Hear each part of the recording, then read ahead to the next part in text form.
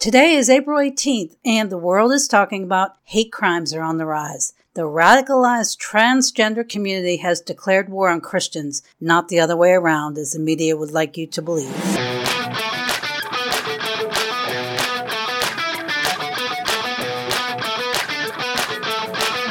You're listening to What in the World? A look at current events through the lens of biblical truth with Amy Travis.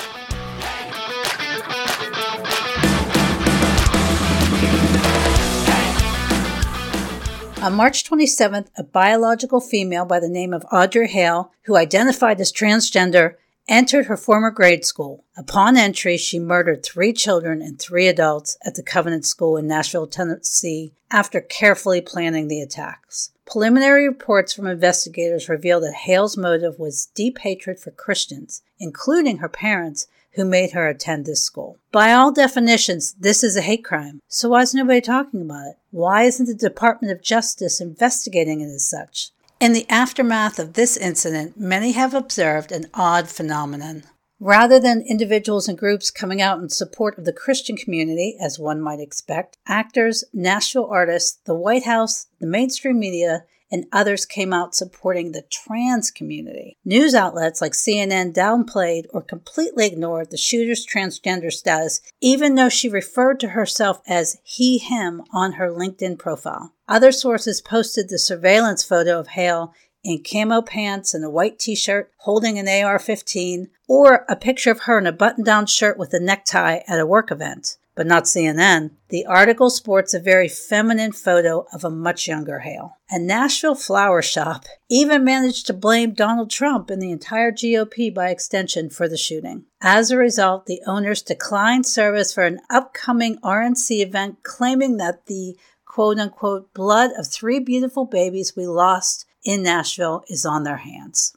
Also following this incident, White House Press Secretary Karine Jean-Pierre alleged that the trans community is under attack right now. Wait, what? The Washington Examiner, however, provided some much-needed clarity on what's truly happening. The Biden administration is lying to the public and has been doing so for quite some time. Inflammatory rhetoric, exaggerated claims, and incendiary remarks were all used to create false narratives to frighten transgender people and their ardent supporters into thinking that they are in danger of this country. Nothing could be further from the truth. There aren't any records of anyone taking weeks to plan to assassinate transgender children. No one has committed any terrorist acts targeting children experiencing gender confusion. But you know who has suffered such tragedies? Christian children. The Nashville incident isn't isolated either. The Family Research Council released a report on April 10th of this year demonstrating how hostility towards churches is escalating. The report highlights several disturbing trends. From January through March of 2023, 69 acts of hostility against churches have already occurred. If this rate continues, 2023 will have the highest number of incidents of the 6-year FRC has tracked. FRC identified 53 acts of vandalism against churches in the first quarter, 10 arson attacks, 3 gun-related incidents, 3 bomb threats, and 2 other incidences, like assault, for example. 3 incidents fell into more than one category. 29 states experienced acts of hostility against churches. North Carolina had the most incidents with 7. Ohio and Tennessee each had 5. Florida, Missouri, and Pennsylvania each had 4. No incidents were found in 21 states or the District of Columbia. If I'm not mistaken, all of the incidents reported above occurred in quote-unquote red states or swing states. Is this a coincidence? Personally, I don't place a lot of stock in coincidence these days, but I digress. In another remarkable twist, National Public Radio, NPR, a staunch opponent to the Second Amendment, is now urging the transgender community to buy as many guns as possible. Cenk Uygur, host of the Young Turks, theorized that trans are targeted more than any other group in America. He also said that he's worried that, quote-unquote, right-wing lunatics are going to attack them. Wait, what? Uygur continued that hundreds of laws have been passed against the trans community. You know, these are truly remarkable claims in light of the facts. Not a single law has been passed to deny any constitutional rights to this community. And there's no record of a Christian targeting a trans individual in America because of their gender, ever. In fact, There's no safer place for trans folks than in the United States, but there are at least 14 countries where transgenderism is illegal.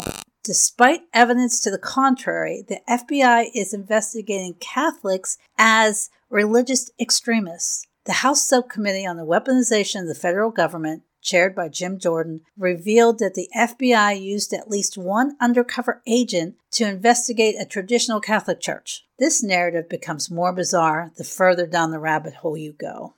So, as I wrap up, the transgender community, supported by the Biden administration, state-affiliated propaganda networks, the FBI, the DOJ, and others, has declared war on Christians. What in the world is going on? And to be clear, we are not the aggressors here. Please understand that words are not violence. But a gunman charging into a school and shooting children, that's violence. Expressing a controversial view is not a hate crime. But explicitly targeting Christians because you don't like their beliefs, that's a hate crime. Holding strong convictions does not make you a fascist. But threatening and intimidating people who disagree with you does. In contrast, even when it's politically incorrect, speaking the truth out of compassion is still love. Respectfully, friends, I urge you to refuse to become useful idiots in the hands of powerful special interest groups who want to destroy us. Don't believe their lies, even when influential people repeat them. Instead, have the courage to speak the truth, the same truth that has been unchallenged for thousands of years until recently, regardless of the consequences.